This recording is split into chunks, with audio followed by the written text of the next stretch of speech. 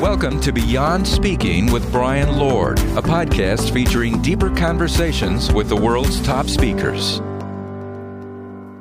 Hi, I'm Brian Lord, your host of the Beyond Speaking podcast. Today, our guest is Karen M. Allen. She's a TEDx speaker, a resilience and mindset coach, and founder of the 100% Human Movement. In her previous career, Karen worked in HR and talent management. However, when she experienced an unexpected tragedy, the trajectory of her life changed forever. Determined to rebuild her life, Karen discovered mindset habits and lifestyle changes that helped her find her way back to a whole heart. So Karen, thank you so much for joining us today on the Beyond Speaking podcast. Yeah, thank you so much for having me. I'm looking forward to this conversation. Well, we're really excited to have you. And right now, I mean, just in, coming off of 2020 into 2021, I mean, the world is a very much different place and mindset is extremely important. You've been through a lot of things. How did you get into this idea of mindset and what brought you to this point in your life? Honestly, life. Life is messy. I think we can all agree with that. Yes, we've all kind of gone through the same storm in this last year, but we experience our own storms just as life unfolds. So for me, I was 29 and unfortunately my husband was tragically gunned down while he was teaching his CrossFit class. At the time, life was, I'm using air quotes here, normal. We had our son. He had just started this CrossFit gym. I was working for a national home builder. My background is in recruiting and talent development. So everything was just, going as it would. And then suddenly everything changed. And it was that moment that I realized it doesn't matter how much you plan. It doesn't how much you're trying to just do things perfectly, right? I think somebody probably spiked our juice boxes when we were younger and said, if you do these things, life is smooth sailing. And it's not true because there are so many things that are outside of our control. And that was a very harsh reality check for me. And it actually was the beginning of a lot of losses. After losing my husband, I ended up losing my house, my car, my job. It was like in one full year, I felt like I was starting from ground zero. And my son, who was 2 at the time, actually became my North Star because I remember looking at him, Brian. I was looking at him and I thought to myself, he can't lose both parents. And if you don't choose to take responsibility for your healing, if you don't choose to take the path of rebuilding your life, if you just give up the way that I was in that moment and living on autopilot was my version of giving up, then that's what's going to happen. He is not going to have his mom, a full, happy, healthy, whole mom. And it was almost like I became determined to not let that be his story. It wasn't like I thought, oh, I can do this. Healing is going to come. I'm going to do all these great things. It was like I dug in my heels and I made a conscious decision, not even day by day. It was really moment by moment. And that's what helped me to learn the power of harnessing your mindset. It's how I determined that, wow, mental strength training is a thing. I was familiar with physical training, so I was an athlete growing up. But no, you can actually develop your mental strength. And ever since then, I'm like, I won't shut up about it. I'm like screaming it from the rooftops. Now, I know you've had a lot of training since then, but I know, and your son was your North Star sort of as that motivation. Where did you learn to turn to that? Like a lot of times it's a parent or a book or a friend. Who was sort of your mentor to get you toward that? I think it's a variety of spaces. So faith for me is a really big thing, just kind of knowing that this world and our problems and everything we go through, it's bigger than us, right? So my faith was really an anchor. But both of my parents have gone through things in their lives that you never would know that that's their story because they don't carry a chip on their shoulder. So for example, my father has struggled with a neurological disease called PLS. It's a rare neurological disease that they don't do research on. There's no funding, there's no cure. And it actually forced him to retire from the Air Force early and then retire from his civilian job. My mom then became the caretaker, right? And so she has gone through her own journey and just watching them never be negative, never feel like the world is out to get them, that they're a victim of these circumstances. Honestly, I didn't realize it at the time, but as I was going through my own healing journey, what I realized was that we all grieve different losses. It's not just a death, right? So my dad lost everything that he had built around his career, the life that they expected together, all of these things changed. That's a loss that we grieve. And so I was able to see that grief comes in so many different forms. And because of their journey and the way they were able to really just navigate all of that with grace, I think that was innately passed down to me. And that's amazing. And I know that you're not only passing that along to your son, but also to so many other people around you, those mindsets. Take us through kind of how you started building up that mindset. You're talking about building that mental muscle. How does someone do that mental workout? Yeah, well, it started when I was thinking about the person who killed my husband. Now we are 8 years out from this, and there is still no closure to that case. So talk about having to really take responsibility for your healing, right? And how do you navigate that when you don't have true closure? So I kept thinking about, if only he had made a different decision, if only he didn't go to the gym, if only he didn't get out of the car, if only he didn't pull the trigger. There were all of these moments that I just kept focusing on this monster. And then I realized, I said, well, wait a minute, Karen, you have the same power, the power of choice. Mm-hmm. You get to choose how this impacts you. And so in that moment, I shifted, because your thought is really just a focal point. So I was focusing on all the misery. I was focusing on my anger, my bitterness, the trauma, but I had to focus on hope. I had to even focus on things like gratitude. And sometimes I'd be falling asleep at night. It felt like I had nothing to be grateful for. And I would just say, thank you so much for this pillow.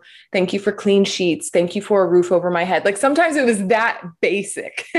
And so when I realized that I could shift my thoughts in any given moment, then I realized that I had the power to shape my reality, how I was living in this moment and the next step that I was going to take. We can't change things that have already happened, right? And there are always going to be things that are out of our control. But when I started noticing the power in my mindset, it was like every single moment became a shift, right? If I felt like I was being impatient with my son, I would pause and I would shift to become a more patient mom in that moment. If I felt like I was being irritable while driving, because yes, I did come from DC, a little bit of road rage sometimes, please don't judge me. But I would realize when I could feel all those sensations kind of bubbling up, and I would shift away from that, right? I would find a place or a place of peace or a slice of calm. And so as I started doing this, now I'll be honest, I didn't want to tell anybody about this because I thought, well, maybe I'm lucky. Like maybe this is just something that works for me. How can I be certain it'll work for other people? And it was years that I was shifting my mind before I told anybody about it. And then one day my mom said to me, she said, Karen, what do you think was that first step in helping you to really heal? Now, this was probably 3 years after I'd been practicing this. And so I lay down on the ground and I was just kind of going through it. And I realized that that was the moment when I'd shifted from focusing on the man who killed my husband to focusing on how I was going to take responsibility for my healing. And so I started doing some research and I realized that what I was doing to train my brain was rooted in 3 things that are research and scientifically based: neuroscience, positive psychology, and mindfulness. And that is an incredible trifecta, but that is the sweet spot of retraining your brain and really, honestly, rewiring your brain, right? You could be hardwired to be all these things: anxious, angry, whatever it is, right? But if you just start to pay attention to your thoughts and you choose to point them in a different direction, that changes your internal hardwiring. And once I realized that, again, I could not shut up about it. I just started telling everybody about it. And thankfully, I've had a lot of great feedback from audience members and clients who said, oh my gosh, I was in this moment and I had to stop and shift and it worked. So that's how it came to be. So when did you sort of take that journey to becoming a speaker? So you've 3 years in, you've identified with your mom's help, okay, this is how, or from her advice to actually identify it. Where does that go from seeing how it worked for you to seeing how it can work for others? 4 years after Richard passed is when I did my TED Talk. And I didn't know what was going to come after that. I just wasn't sure, but I knew that I had this deep desire to take my pain and turn it into purpose and pay it forward. I didn't know if you could be a speaker for a living.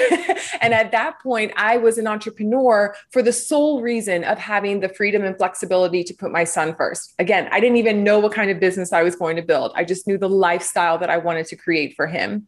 So after the TED Talk and speaking specifically about going through this hardship, is very therapeutic for me to do that. But I started getting feedback from people. Now, this wasn't like a Brene Brown experience or Mel Robbins where all of a sudden I blew up. But I heard enough stories of people resonating with that talk that I realized there's something here. And I need to lean into this space of vulnerability and share not just what that moment was, but all of the moments that came from that, the growth that continues to unfold because I'm a student of life. And so after the TED Talk, I also spoke at Inbound.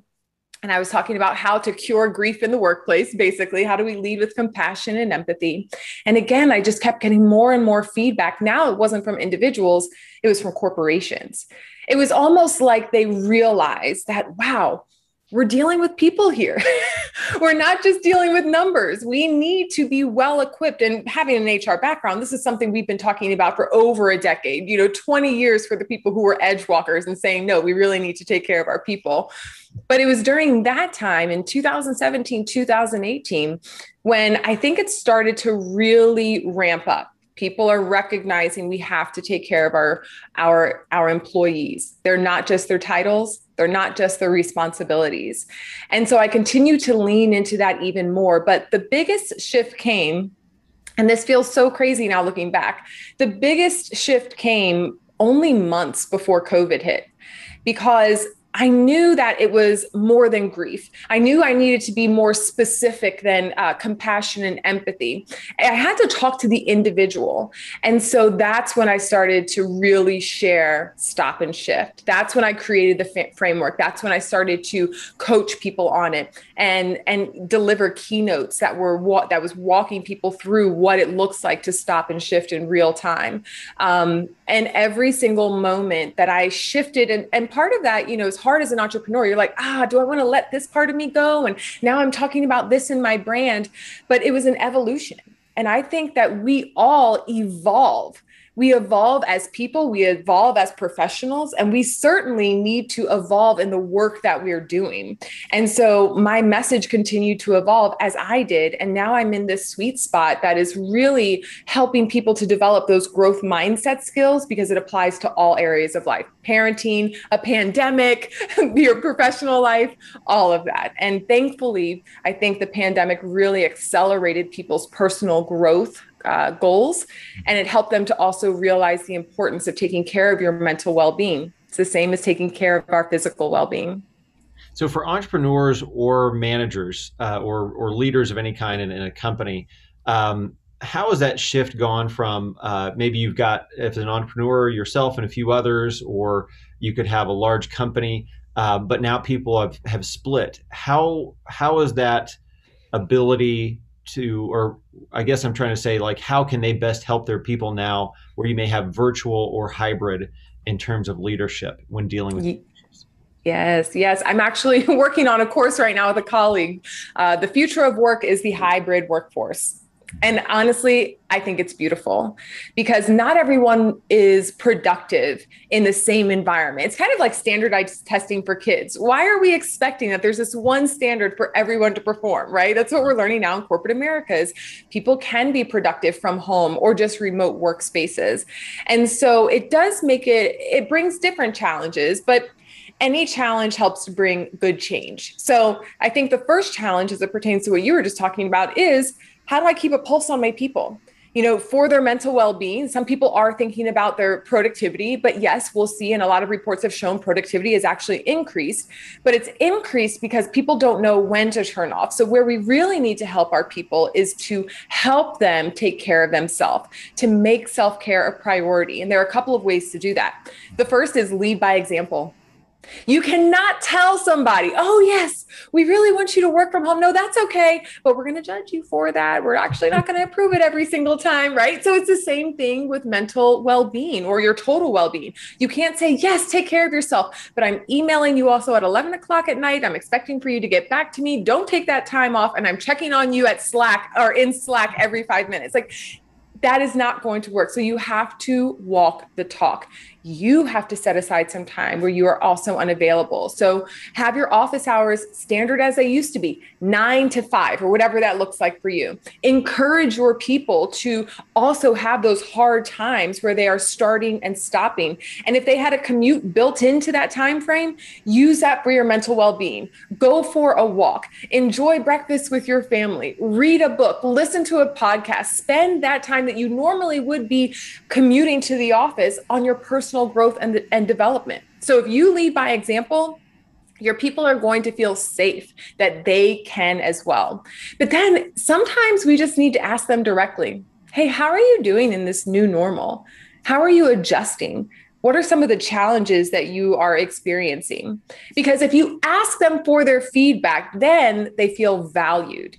And the only way that someone will feel valued is if they actually use their voice and if they know that they're being heard. So we don't have a one size fits all solution right now. We have some best practices that we can share. And that's the goal of this upcoming course is we can share some best practices, but we're still trying to figure out what it looks like to live in this new normal. So I would say, take care of yourself, set the standard that everyone should be taking care of themselves, encourage your people to take care of themselves. And then last but not least, just make sure that you're having these transparent conversations so you all can fill that space with grace as you're starting to figure out what it looks like to be productive in this new normal.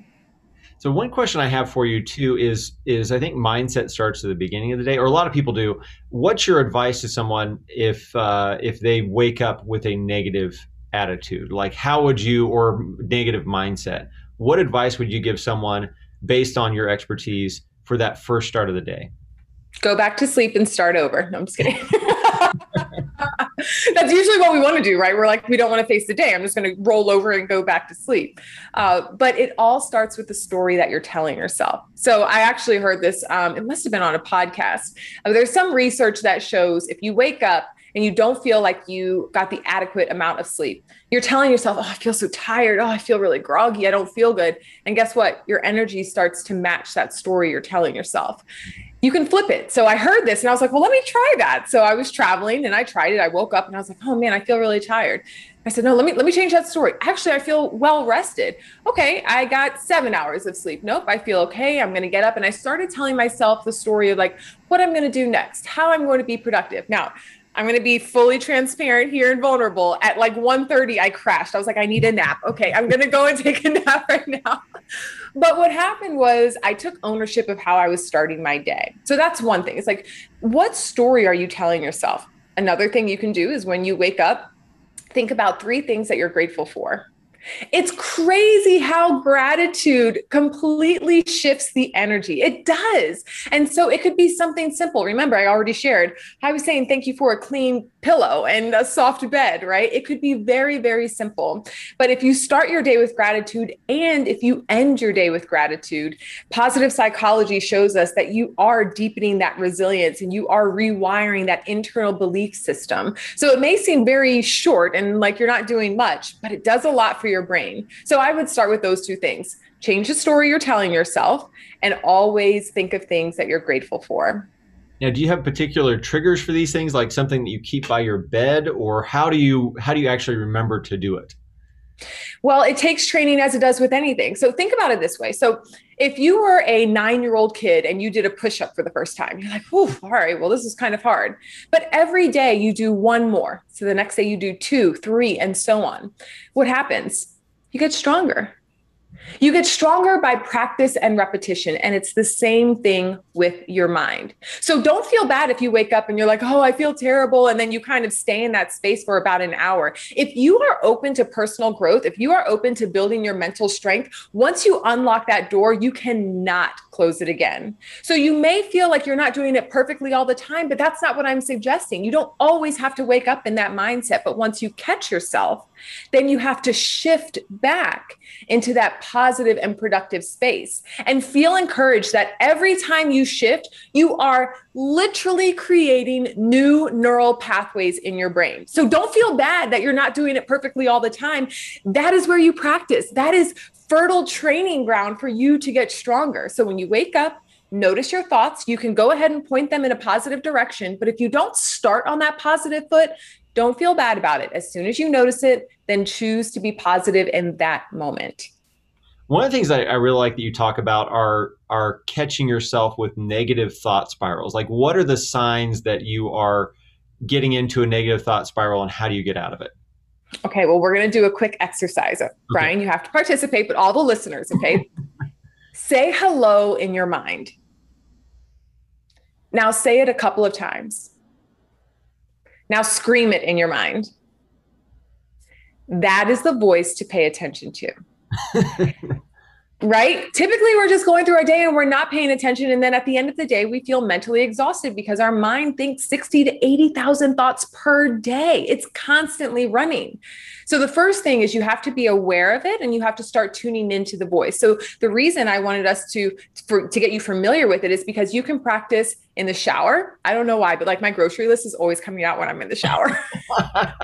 You can practice before you go to bed, you know, when you're thinking about all the things you didn't get done that day or things you have to do tomorrow, just follow those thoughts because when you become more familiar with them, then you can catch them when they're negative. And we all know what a negative thought looks like. Mm-hmm. But the other way to catch it is sometimes as you're starting to, if you're just getting going, we'll say on this mental strength training journey, you may not notice the thoughts, you may not notice the voice, but what we do notice is our body.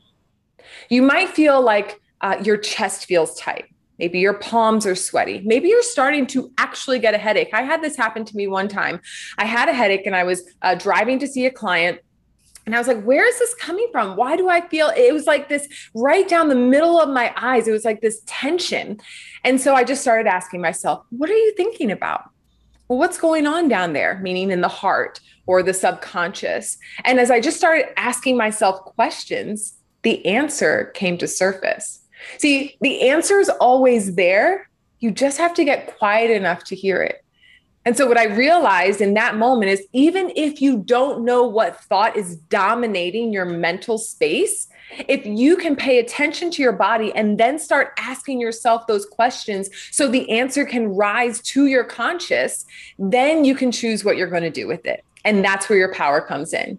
Notice those thoughts. A lot of people want to suppress them, but that's not what we do. Notice those thoughts so you can learn how to manage them. And if you are not noticing them in your mind, pay attention to your body because your mind and your body are completely in sync.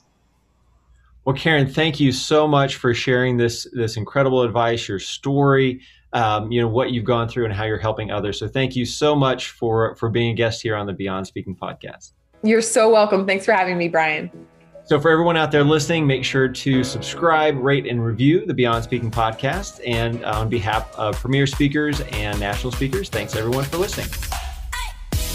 Thank you for joining us for the Beyond Speaking podcast. To learn more about today's guest, go to BeyondSpeak.com. Make sure to leave a review and subscribe wherever you listen.